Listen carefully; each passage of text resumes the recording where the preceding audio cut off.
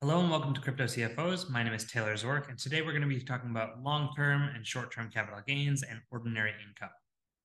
Now, this is an important topic because obviously when you hold crypto assets and you sell them, those are subject to either short-term or long-term capital gains based on the holding period that you have. And if you earn crypto assets, they're taxed as income. So we're covering all the bases on this and just talking about some of the more specifics on these issues. So let's jump right in. So most income is taxed, as I've alluded to, in three different ways in the US. And taxpayers can make decisions that affect the classification of their income. So understanding the tax classification of earned and asset-based income is essential to minimizing taxes. Income is classified as long-term capital gains or losses, which is capital assets that are held for more than a year. Short-term capital gains or losses, capital assets that are held for 1 year or less. So the key there is if you hold it for exactly a year, still a short-term capital gain or loss. And then ordinary income, which is income earned by wages, salaries, tips, commissions, interest, income from a business or a self-employment, and non-qualified dividends, right?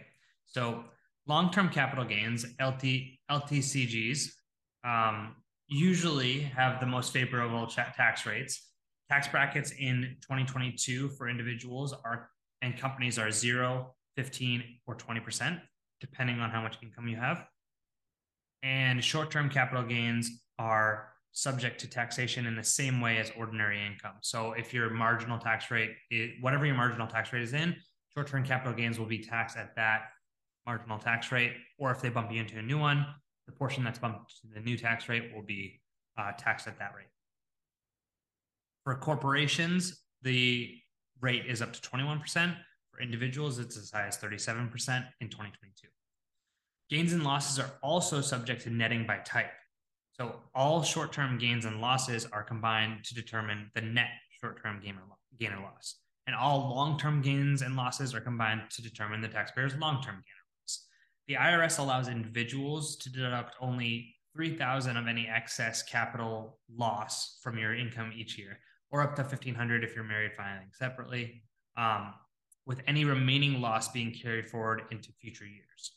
Note that businesses may be allowed to carry NOLs, net operating losses, forward to offset a portion of future business income. Also, if a significant portion of your income is from investment, you may be subject to an additional net investment income tax of 3.8% as provided by IRC 1411. So there's a really great, more in-depth explanation of this that can be found on the IRS website, which we'll link in the video description, where they have a Q&A related to NIIT. So that's all we have. Quick and dirty discussion on short-term, long-term, and capital gains and losses and ordinary income. See you next time. Take care.